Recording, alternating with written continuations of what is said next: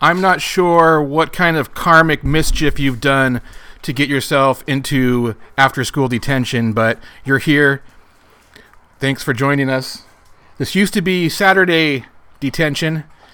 You know, my damn dog sat there completely quiet through the whole opening song. As soon as the mic goes live. Well, but listen. This used to be Saturday detention. Saturday has now been reserved for Sabbat Shalom with Brother Doug. I don't have time to do both. Well, I do, but I don't do it.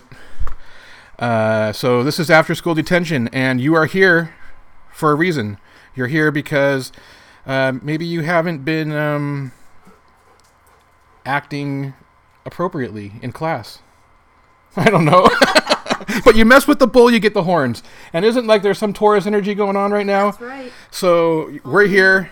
We're gonna like try to rein in some of these energies that we've maybe been letting ourselves get a little crazy lately, and color outside of the lines a bit, which is fine.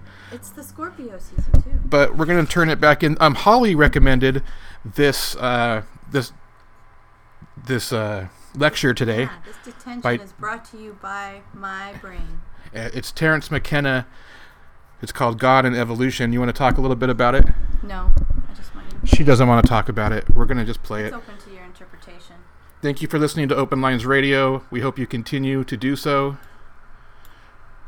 We're here for you.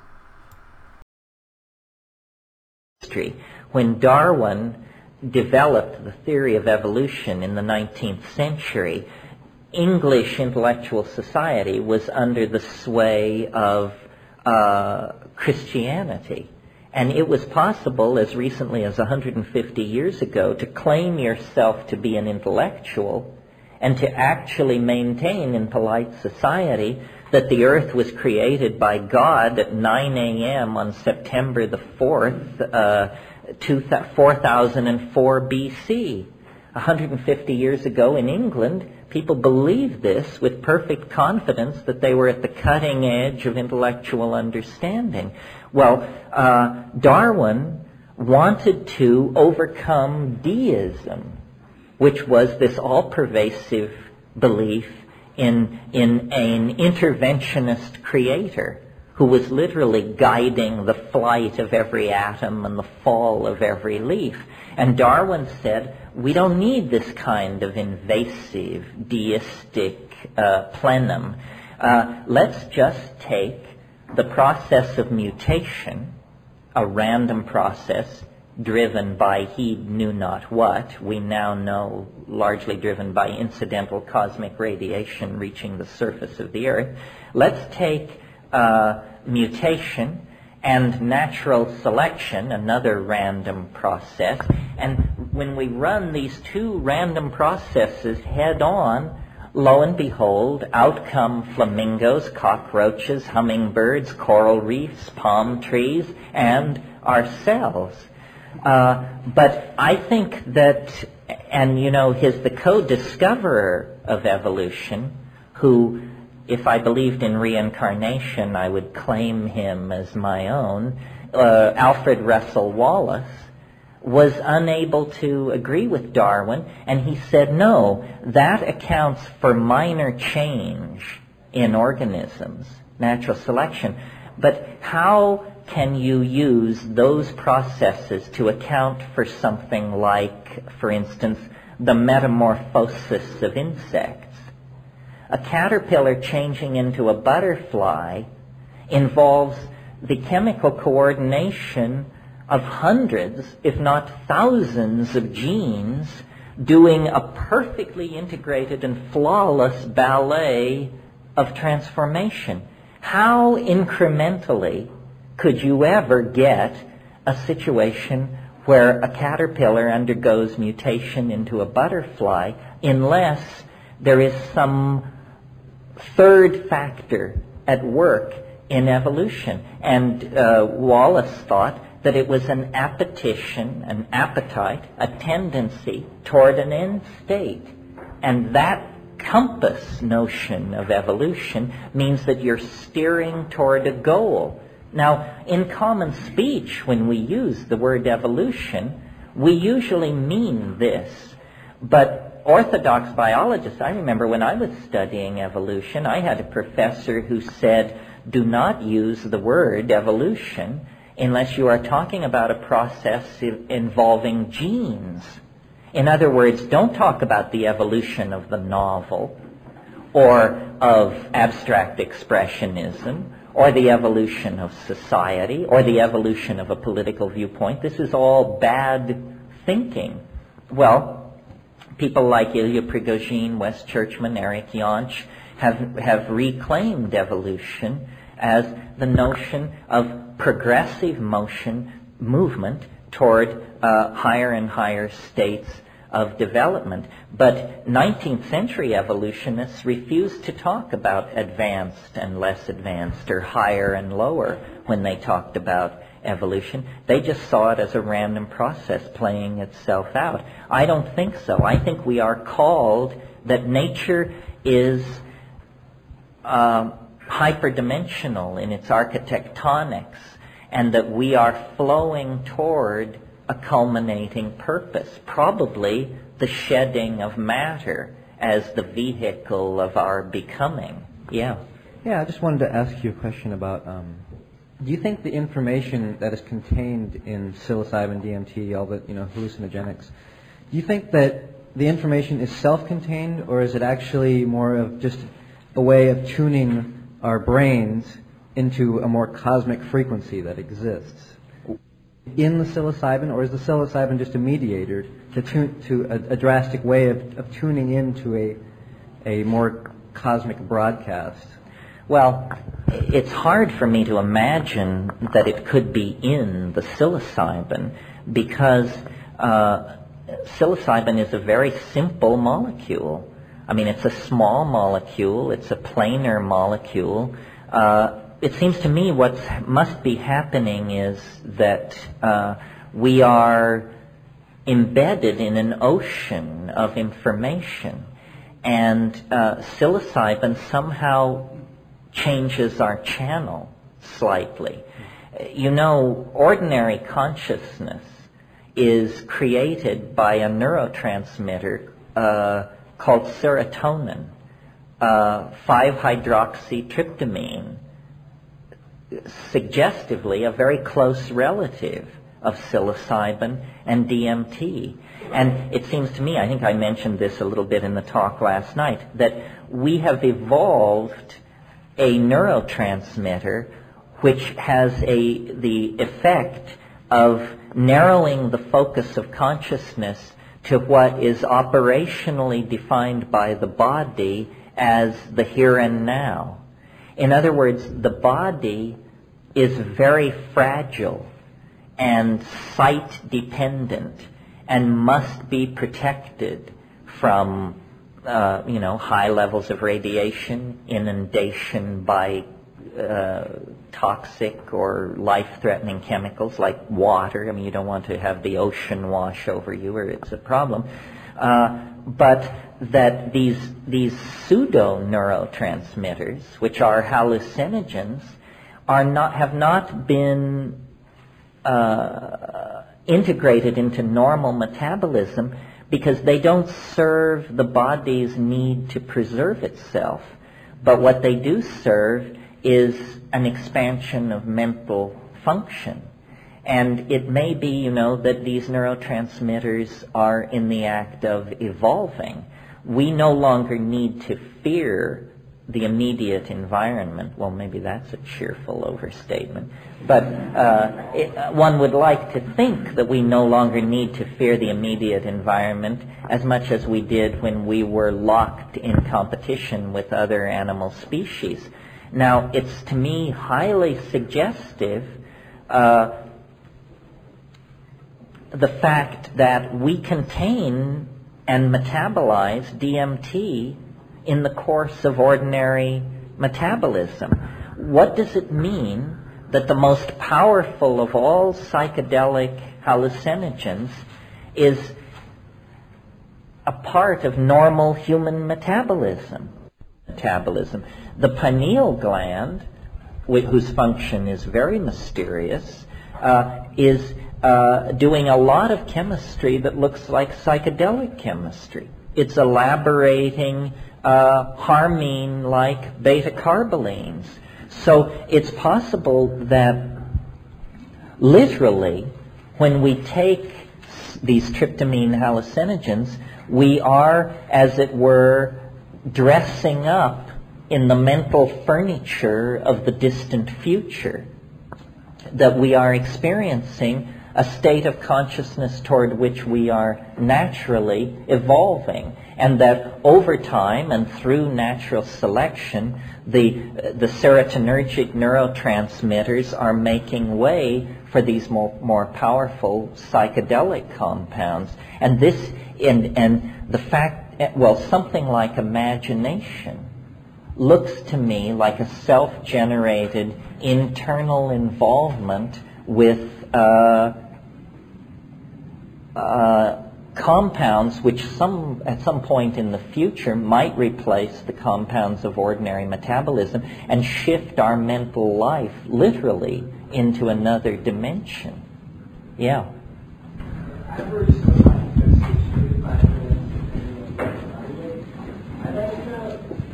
Anyone that uses organic psychedelics for a period of time as a daily dietary supplement, like every day for an extended period of time? Because nobody really talks about that. And I'm just How much do you use? a gram and a half. Yes, well, one can do that. I've sort of thought that maybe this isn't such a good idea because I'm interested more in spectacular episodes of intoxication, with the exception of cannabis, of course, rather than integrating it as a lifestyle. That's my question. Am I the only one that's doing this as a lifestyle? I mean, I feel really alone right now. Well, is there anybody who wants to join this gentleman in his isolation? At times I've done that, but I found it to be, well, here's the thing. You have to get the dose. The dose is very critical. If you take, say, I would say a half a gram to a gram every day, my experience of that was simply a kind of anxiety, a kind of being set forward, a speed type effect.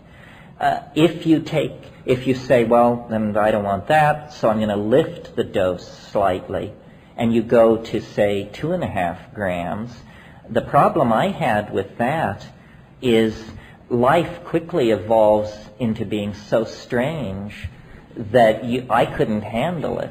In other words, it's very important for me to dip into these places and then to get out, towel off, and think about it. However, you know, there is a streak of the chicken shit in me, I think. If you really want to leave us all behind, and bourgeois values and your job and Bill Clinton and the ozone hole and all of that behind, then if you start taking psilocybin, let's say 4 grams every 3 days, I guarantee you within a month there will be very few people that you will have much in common with. And you will be very happy. You will be very happy with your circumstance generally, I think. But you will have evolved a point of view, a set of values, an expectation that most people will find a lot of difficulty relating to. Okay. I'm talking like a shroom shake, let's say, fresh fruit, ice, a gram. You're looking at, what, maybe 3 to 5 hours of time involved with it? Uh-huh. So that leaves 20 hours left in the day to do everything else you need to do. I mean, you do, no, but what is the dose again? Say a gram. Huh. Well, I don't know. See, it may be just a matter of personal styles. When I take psilocybin, I give it 110% of my attention. So I can't do it and work at the computer or make phone calls or shop or deliver my children to lessons and stuff like that. And so my idea with it is to completely come down between doses, and then, you know, you're virgin again. Yeah, you don't keep hallucinating. No, it becomes something else. See, I don't want you to feel PA, but I think that what people do with drugs that is probably a bad idea is they take too little too often. And that the best way to do drugs is to take very challenging doses, rarely.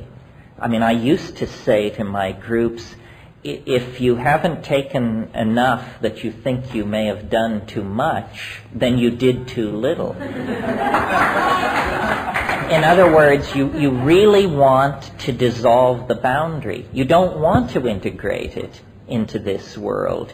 You want to have an experience which you can then integrate into this world after the trip. But, you're the one that always talks about language and thought processes, and I feel as though most of my best work is under that period of 1 to 1.5 grams of dosage, and I just don't understand how, the recommended experience is much more than what I'm doing, obviously. And well, have you taken large doses? Well, isn't that much more interesting? I guess it comes down to what it is you're looking to do while you're doing it. It's not a matter of interesting, it's a matter of what your purpose is, what your intent is, what your trip is. Well, at these higher doses, you can't do anything. Of course, that's my point. I mean, you hanging on to the floor is a major program to be executed. Yeah. Can you exist in let's say, a parallel universe? Can a person exist in the parallel universe? You mean for days and days? Well, yeah. I mean, could you live? You can live, but you alarm your friends and quickly become an object of community concern because, for ordinary people, you are what is called nuts. Doesn't the experience just become a type of almost like a three-dimensional TV? I mean, you're just visiting. It's like it becomes a drug. Oh, no, I think you underestimate how strange it is. I don't think you could ever get used to these places. Sometimes people ask me if DMT is dangerous, and the honest answer is only if you fear death by astonishment. And death by astonishment is a real danger in these places. I mean, these places are not simply strange or amazing or highly peculiar. They are absolutely confounding. I mean, that's what I'm trying to get across, is this is not going to require just some minor adjustment of our worldview. These are the things they said were impossible. The things they promised, assured were impossible, are possible. The greatest secret that has been kept from us is that the world is 1,000 times, 1,000,000 times stranger than your wildest supposition. And how they keep the lid on this stuff, I do not understand. I mean, I don't understand why I'm the only person saying this, because I'm completely convinced of my own ordinariness. I am only a human being. I represent all of you. What happens to me would happen to you. There's nothing special about me. Well then, my God, how do they keep the lid on this stuff? It's weird. It's more, if a fleet of flying saucers were to land on the south lawn of the White House tomorrow, it would not change the fact that the weirdest thing in the universe is the DMT flash. Flying saucers landing on the south lawn of the White House is a positively mundane possibility compared to this thing which is real. It's here, it's now. You don't have to go to Babaji, you don't have to go to the Himalayas. It's 3 tokes away. And yet, we argue, is it possible? What does it mean? Is it this? Is it that? It's amazing to me. I mean, it is the new world. The Europeans eventually discovered the new world, but they had to sail galleons 3 months through hell to get there. This is 3 tokes and 30 seconds away, and it is the absolute confounding exhibit of the whole structure of Western civilization. How can they keep the lid on it? I don't get it. This person. Where does individual spiritual development fit in without the use of hallucinogens in your world or into your scheme of thinking? And 2, last night you talked about the business of being should be the cultivation of love, and I would like to hear more about that now or later. And then 3rd, I'd like to know, what do you think you would be doing today in life if you had never used any psychedelics? Well, first to the spiritual question, which is an interesting question to me. Everyone casts the psychedelic experience in terms of being a subcategory of the spiritual quest. I'm not exactly sure about that.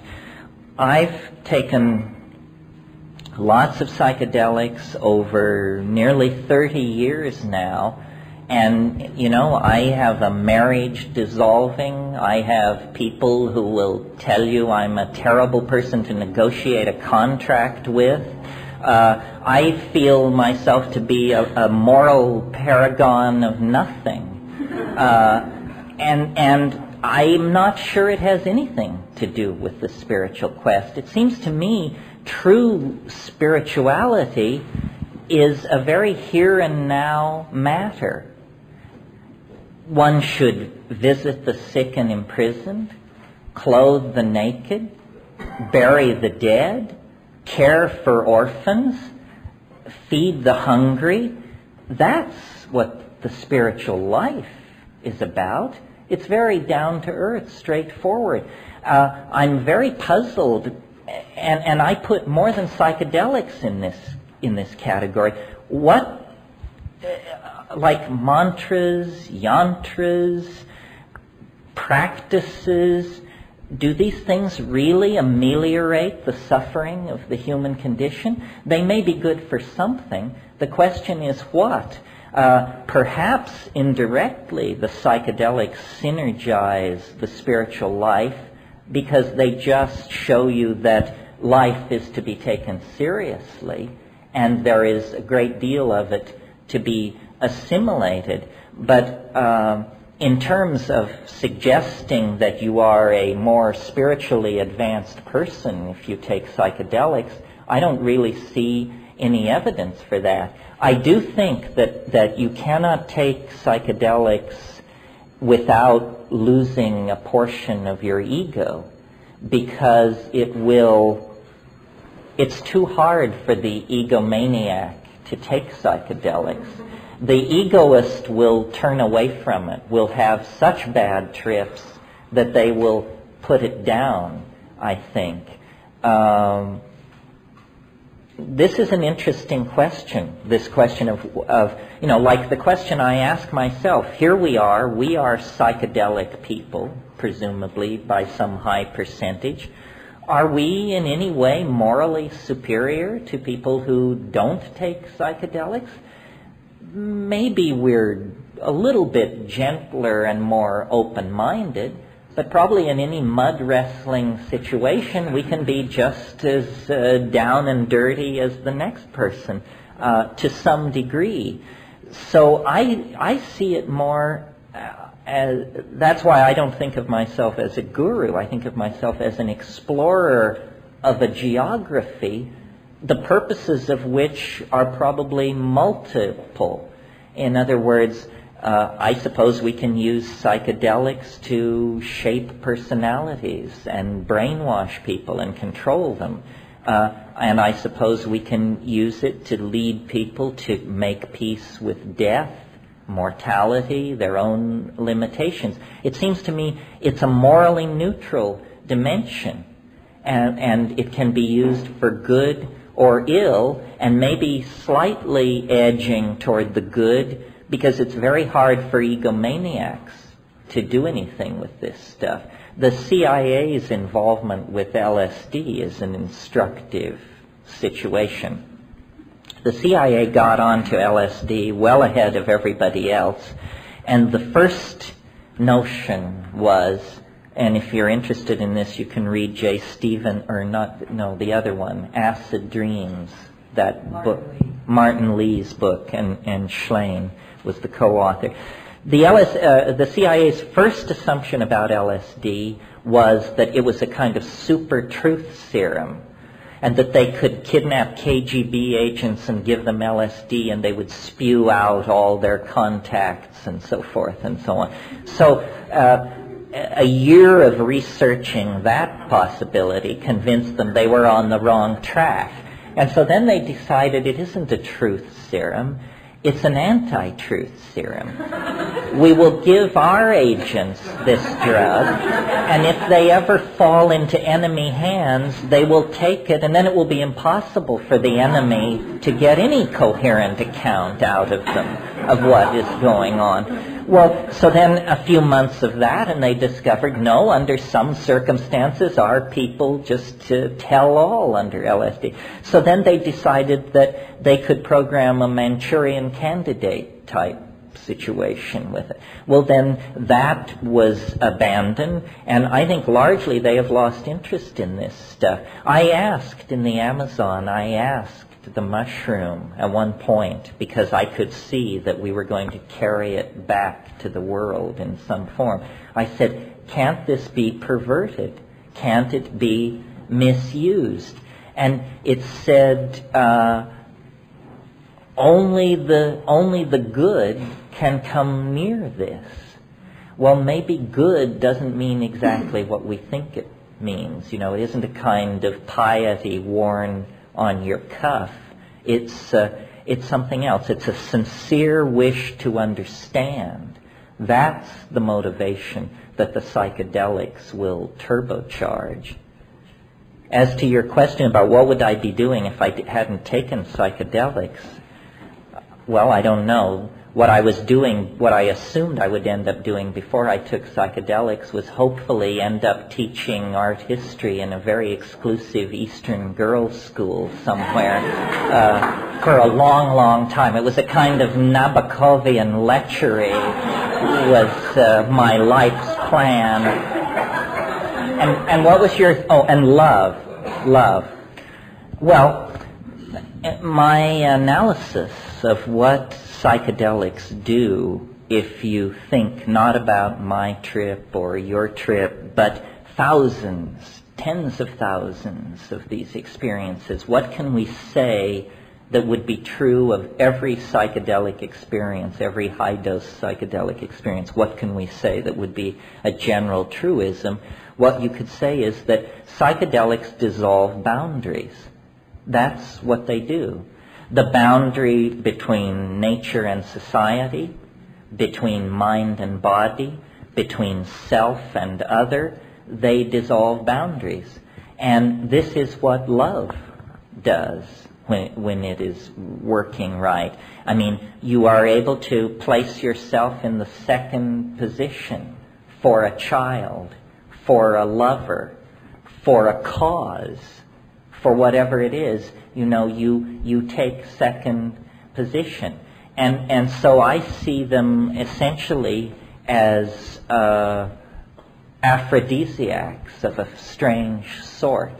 They empower not genital prowess, but real caring by showing that all differences are illusions, that what is real is the unbroken, seamless plenum of being.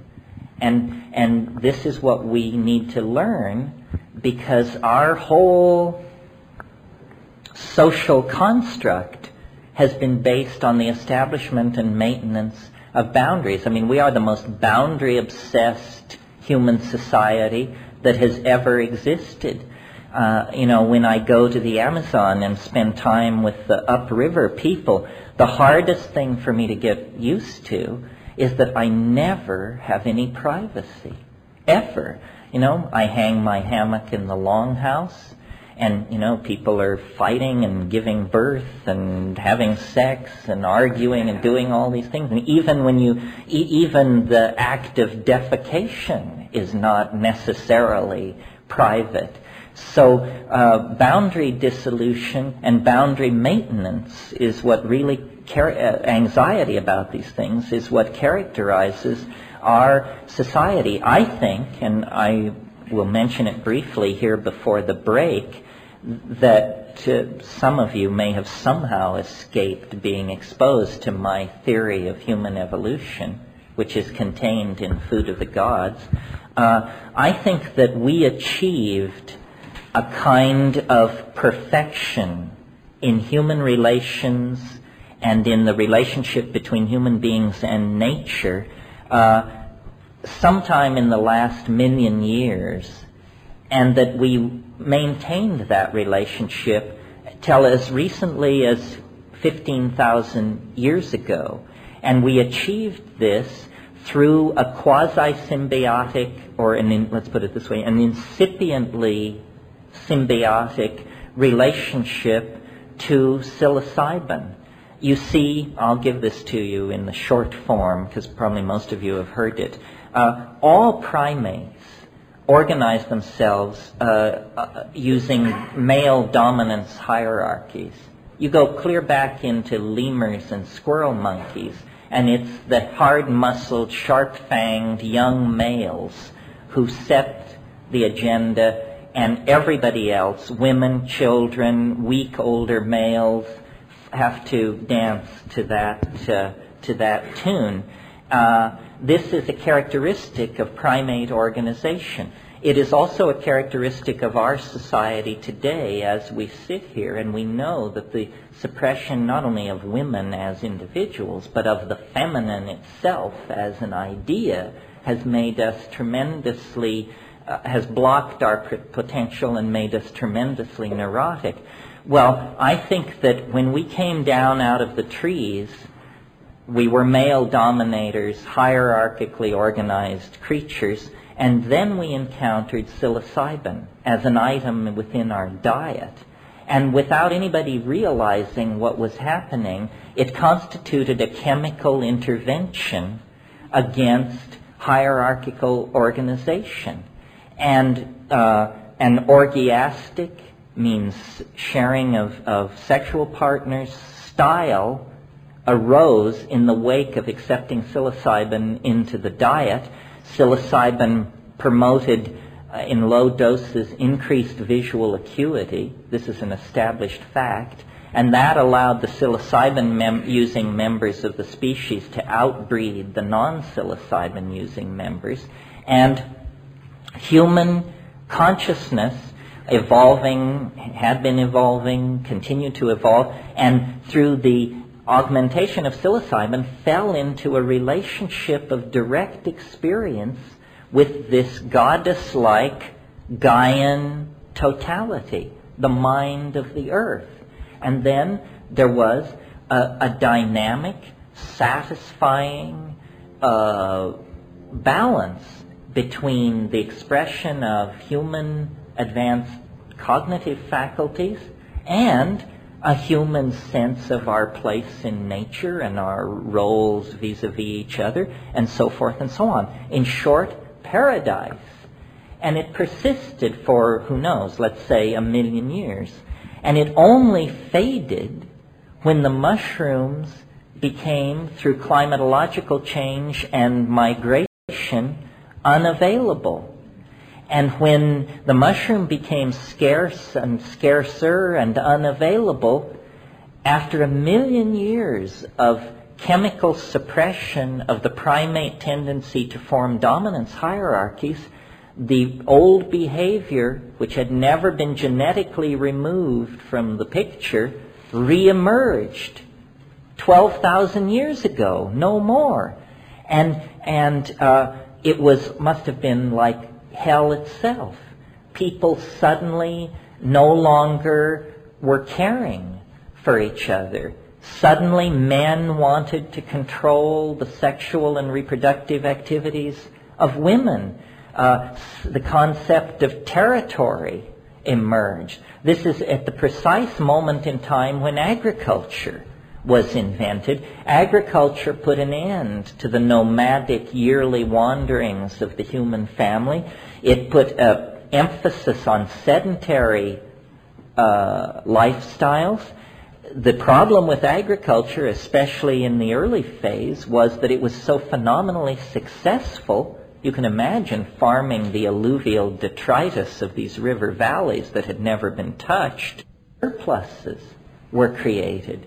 Surplus, in the presence of a dominator or hierarchical attitude, must be defended. And so suddenly you have haves and have-nots, us and them. The most advanced structure on this planet 11,000 years ago was the grain tower at Jericho. It was a storage area for grain, and it was a tower so that you could beat back attacks by hungry neighbors that you no longer identified with sufficiently to share your food. And in the absence of psilocybin, this structure emerged in the psyche, which we call ego. If you have psilocybin in your diet, the ego, it's like taking chemotherapy or something. The calcareous tumor of ego is never able to form in a situation where psilocybin is being taken, group sexual experiences in a religious context are being orchestrated at the new and full moon, sharing of food, sharing of child care, sharing of sexual partners. All that is ended when the ego is born, and the ego is the boundary establisher par excellence, because it establishes me and mine as opposed to you and yours. And with the invention of agriculture, the establishment of large sedentary populations, that means cities, the establishment of specialized roles, that means kingship, the emergence of male dominance, the emergence of warfare. These are the institutions that are fatal to our higher aspirations, to our hopes, even at this moment as they were 10 to 15,000 years ago. That's why I think, we have to chemically intervene, because we have fallen into a dysfunctional relationship toward the components of our own psyche. And it's fine if monkeys want to dominate each other, but when you have, in the space in which we existed in the psilocybin-maintained partnership mode, we developed language, symbolic representation, dance, theater, so forth and so on, and we acquired and empowered the tremendous imagination that has allowed us to build the cultures that we see around us. That kind of power is only safe in the hands of collective, community-minded creatures. And in the hands of ego-driven creatures, it leads straight to Auschwitz and the hydrogen bomb, as it did. So I think, history is a state of chemical deprivation that allows ancient animal patterns of behavior that degrade and confuse us to reemerge and stabilize themselves.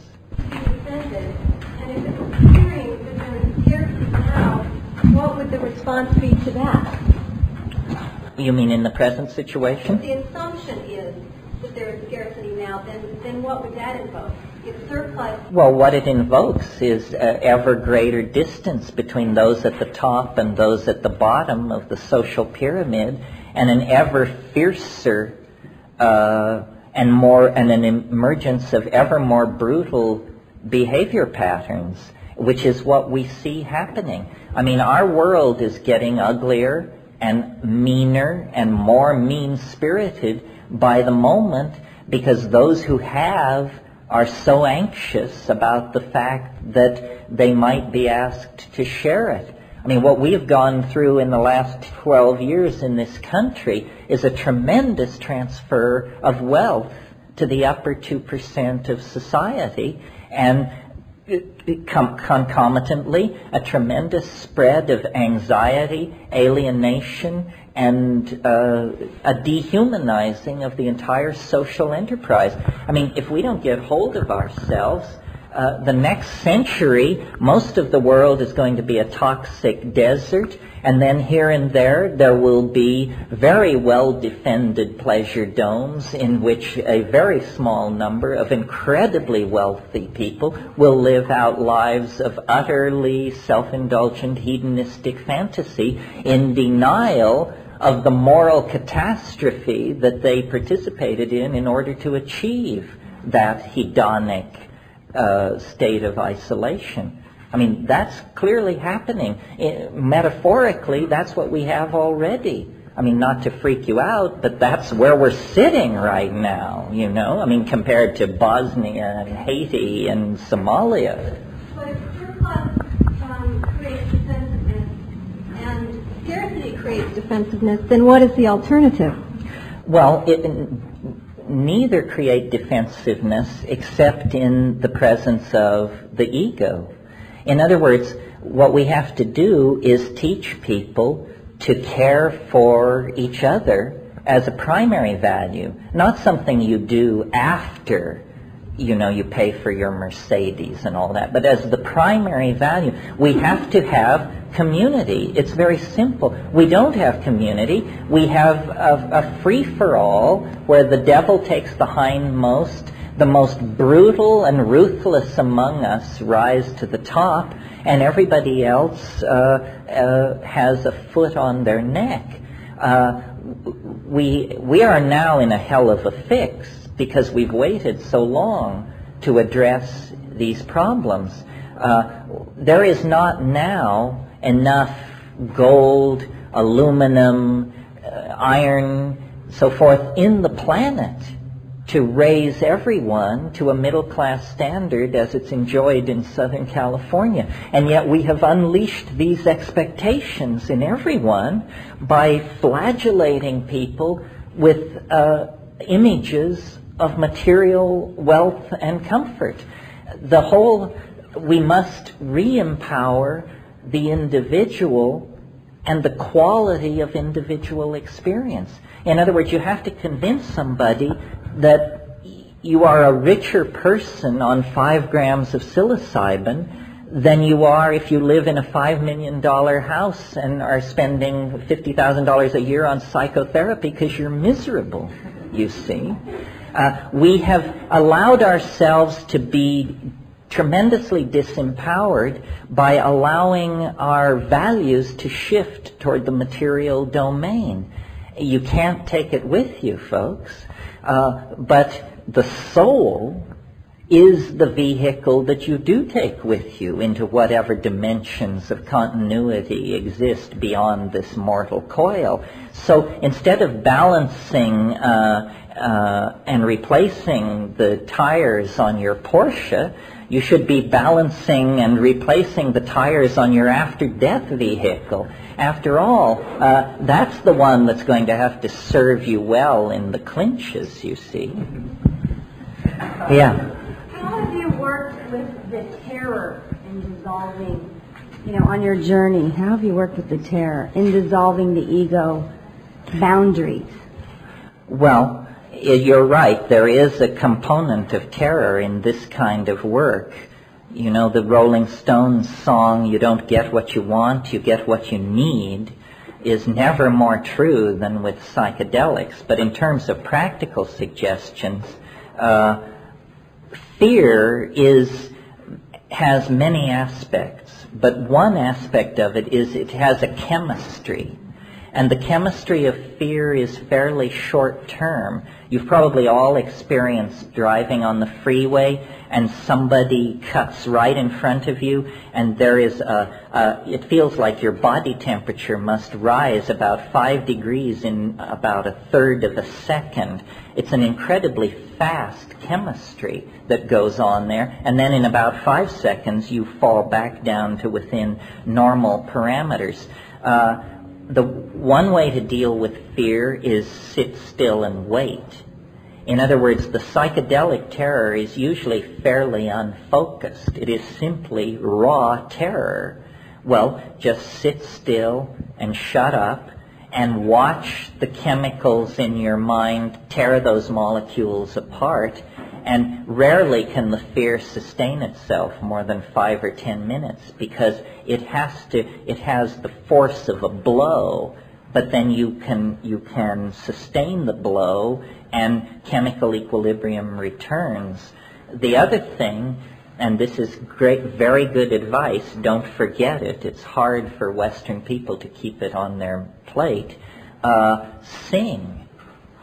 Sing. The way we relate to terror is we crunch, clench, withdraw, and hunch over in some kind of fetal position, like you're being beat on. What you want to do is sit up straight, straighten your spinal column, open your air passages, and begin to cycle oxygen through. And if you sing, in a very few minutes, the chemical foundations of the fear will be washed away. So that's very practical. So the mantra would be... It doesn't matter, mantra, yantra, everything becomes profound on psychedelics. I mean, I tend toward row, row, row your boat gently down the stream. Merrily, merrily, merrily, life is but a dream. Well, I see it's lunchtime. Why don't we break? Keep your questions. We'll come back at about 1:45, and then we'll push on to the summit, hopefully. Thanks very much.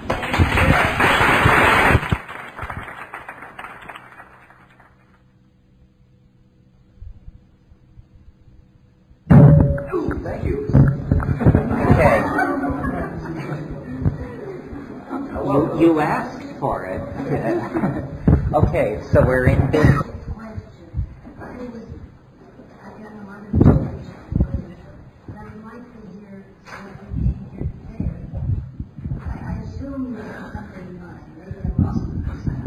Oh yes, what a heart-sinking assumption. No, my assumption was that we could skate by on questions alone. But what is your question?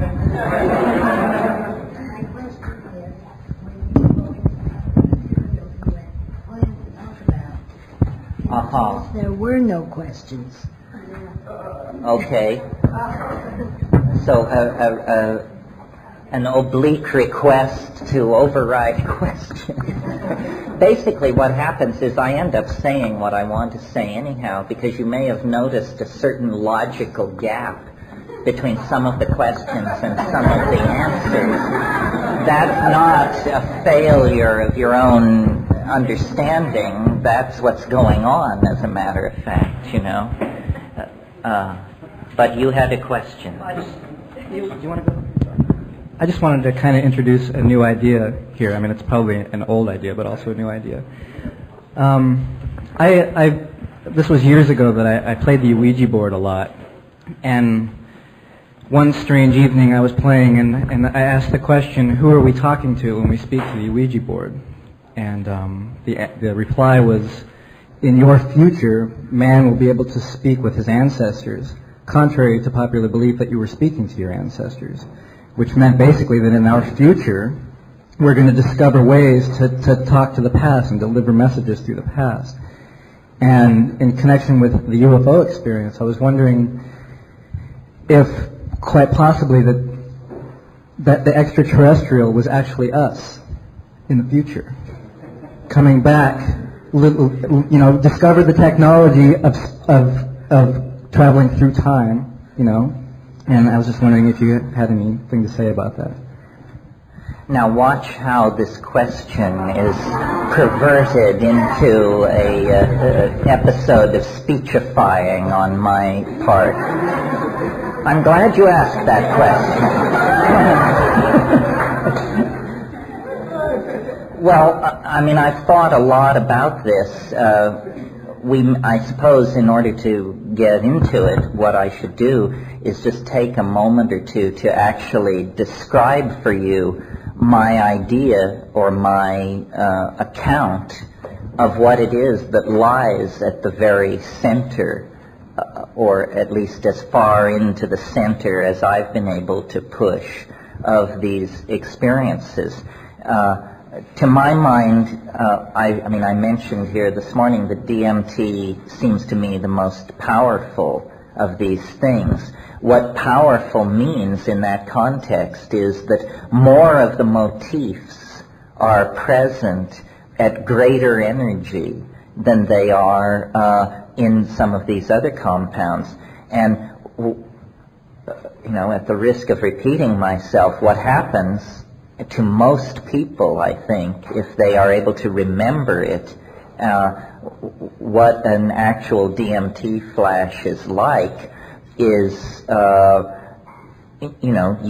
this stuff, it's vaporized in a glass pipe, it's smoked, it comes on in about half a minute or less, and is immensely stronger than any amount of psilocybin or LSD could conceivably be, I think.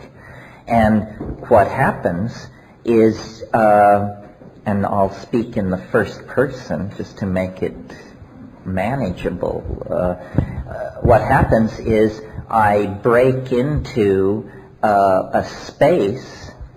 First of all, I am fully myself. In other words, I am exactly who I was before. That's why on one level I say DMT doesn't affect your mind. You are not euphoric, ecstatic. You are exactly who you were before. But there is a sense of pushing through a membrane of some sort. There's actually a sound as though someone had wadded up a cellophane bread wrapper. That crackling sound, which some people assumed erroneously were brain cells frying in your cerebellum. A friend of mine said it's your soul as radio intellect leaving your body through the top of your head. Well, whatever it is, you burst into a space, I burst into a space that is inhabited. That's the first shocker.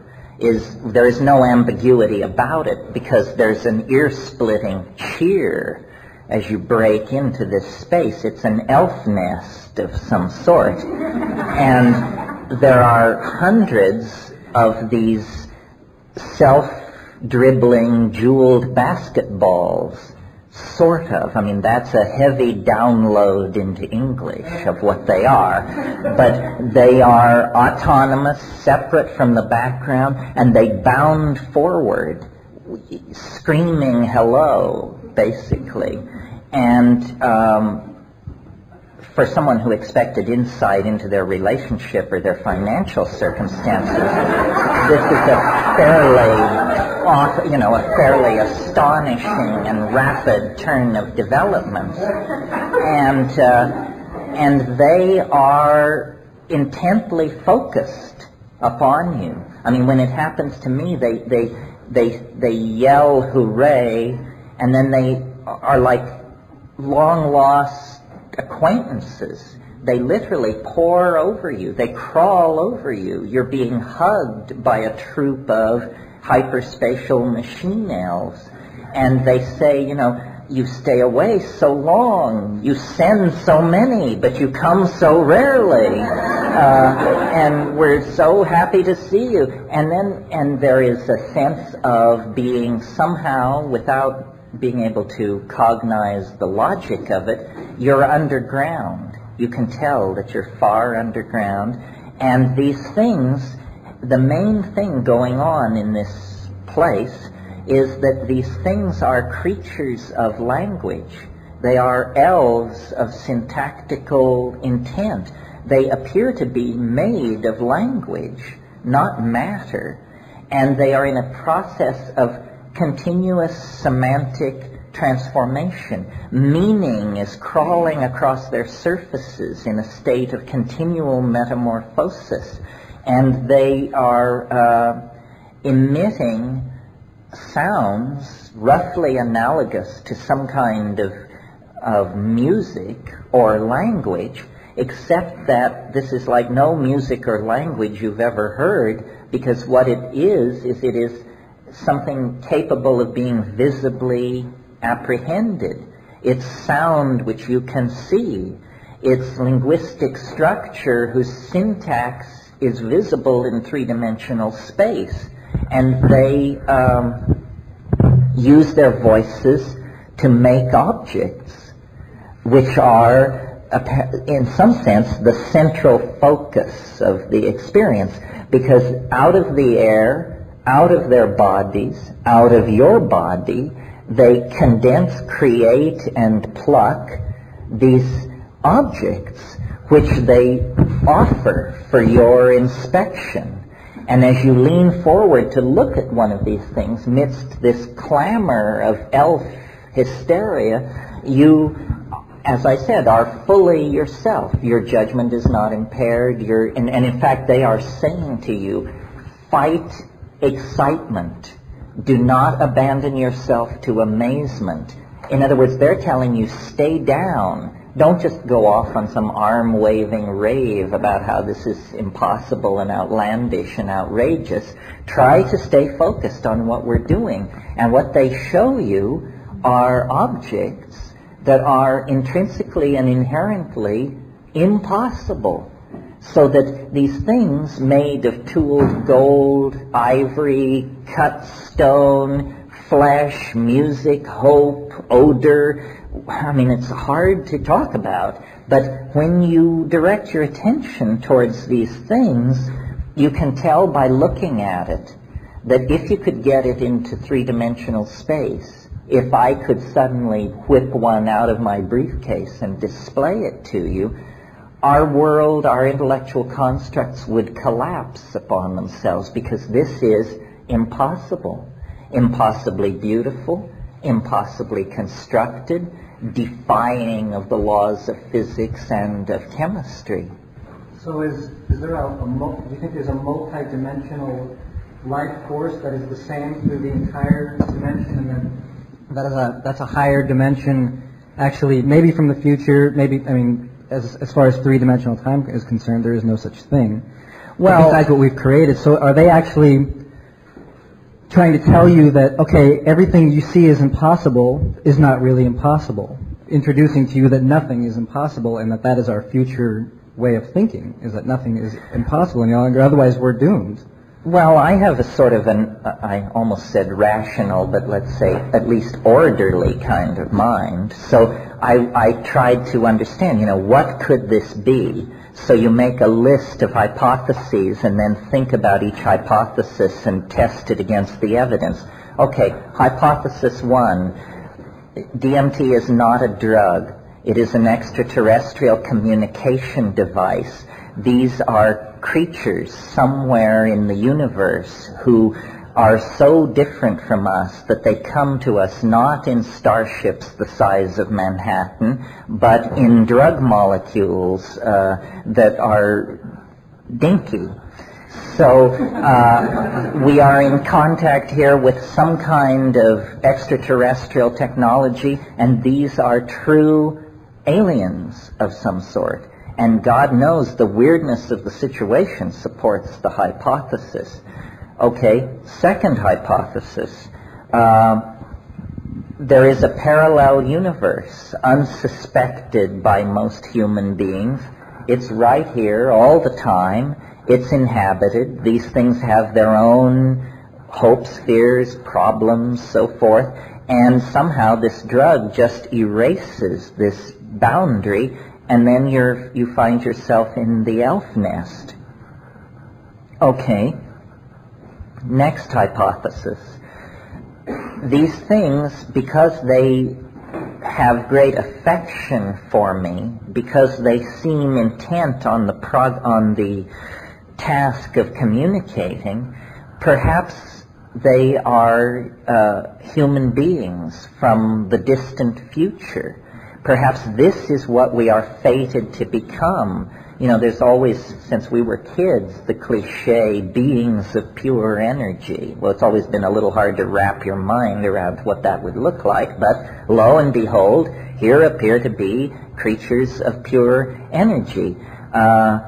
But there are a lot of problems with hypothesizing a future human technological breakthrough which would allow them to actually manipulate the past. Logical paradoxes and that sort of thing. Well, so then here's another possibility. They are human beings, but they are not in the future in the ordinary sense or in the past. They are in the prenatal and post-life phase.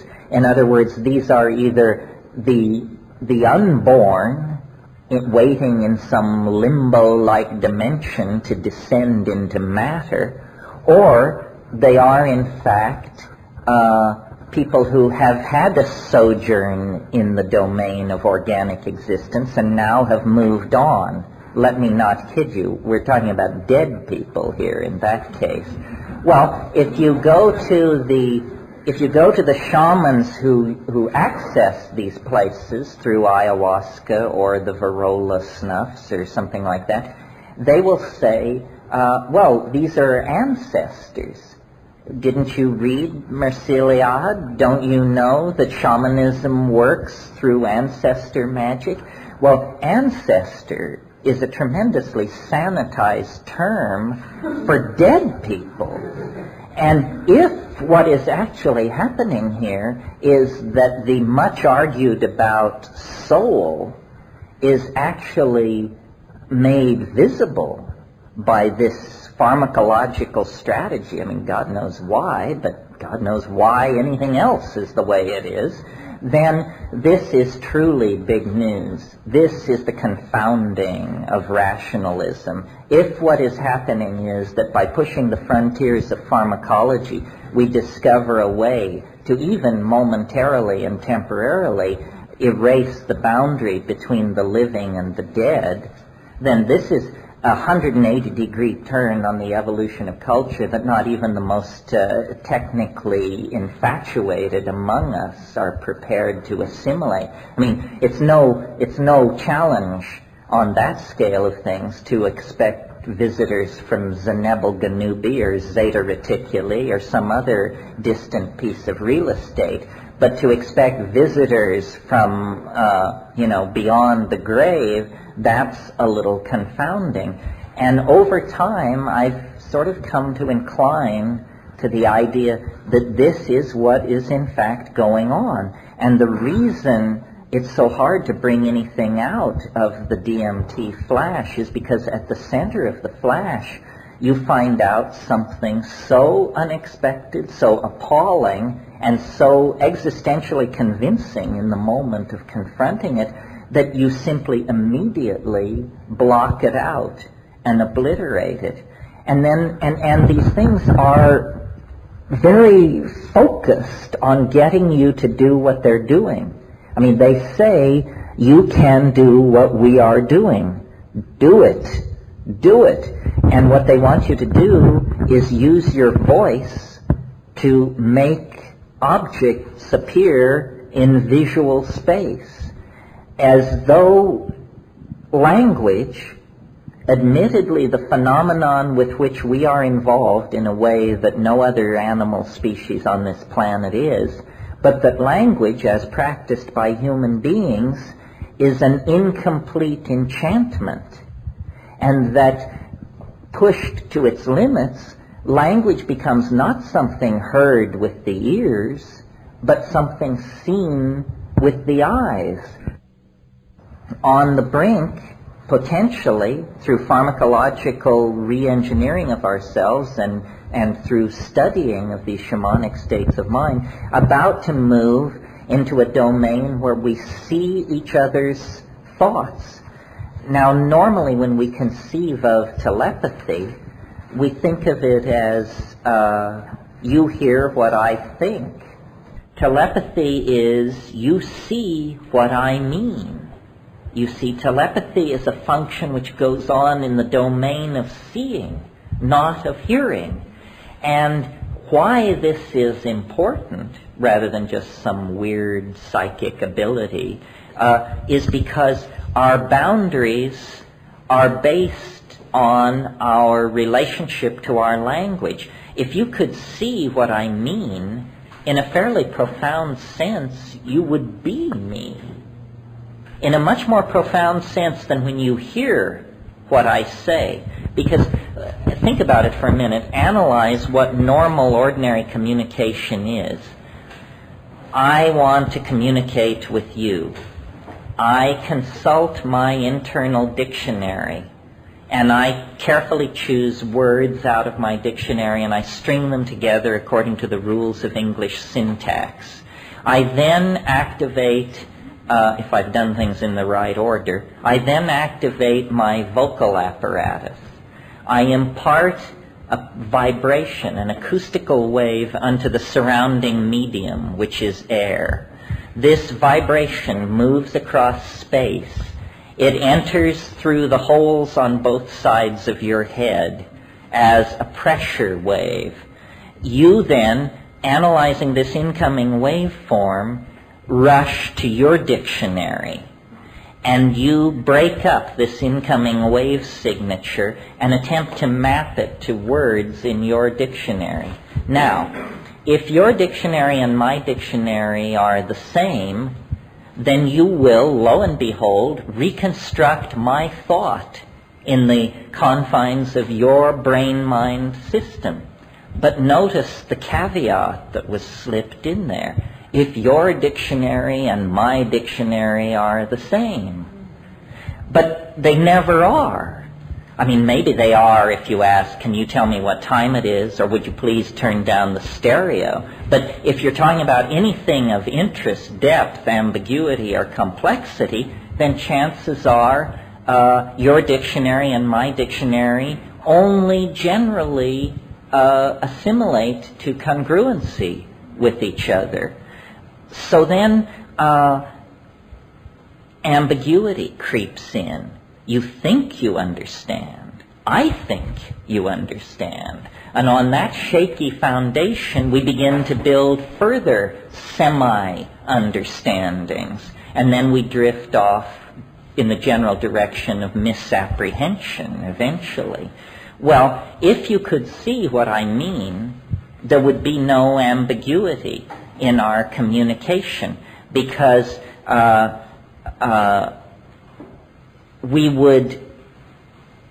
the intention of language would be established in visual space with an existential modality about it similar to sculpture.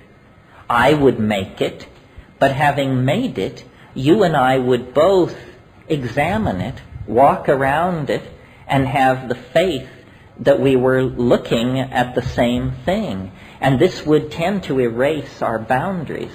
So it's very clear that communication of the ordinary sort, small mouth noises transduced across acoustical space, and symbolic notations thereof, have created the global civilization that we're living inside of.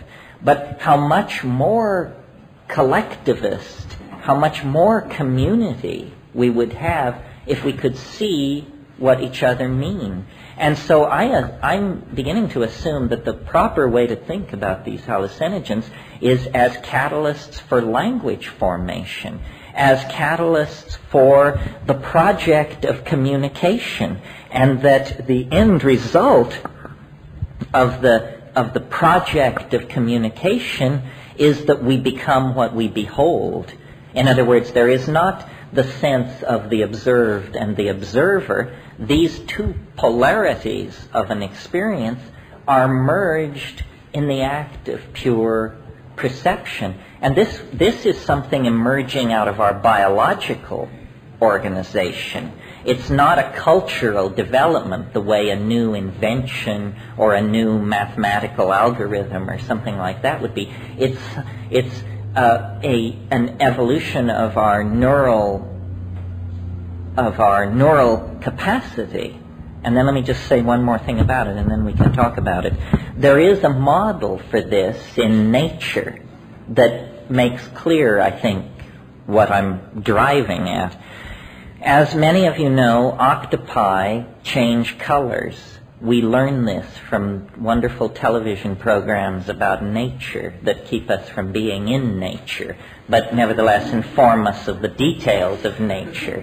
Octopi change color. They have a very large repertoire of dots, blushes, spottings, ripples, and so forth.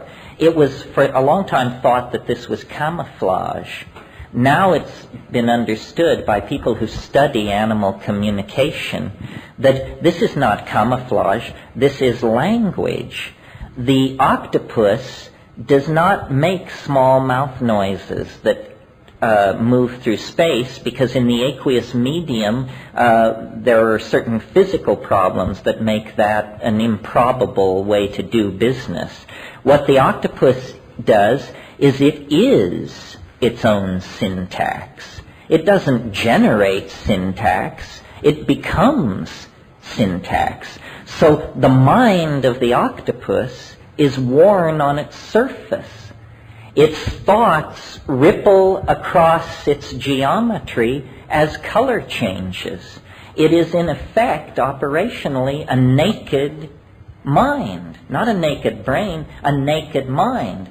So when one octopus encounters another, by the mere act of looking, it can tell how long it's been since the other one has eaten, how long it's been since it's had sex, what its general attitude toward the world is at that moment, so forth and so on. It is able to visually apprehend the mental universe of the other. This is why octopi extrude ink into the water. It's because it's the only way they can create a private dimension for themselves. Because for an octopus, to be beheld is to be understood.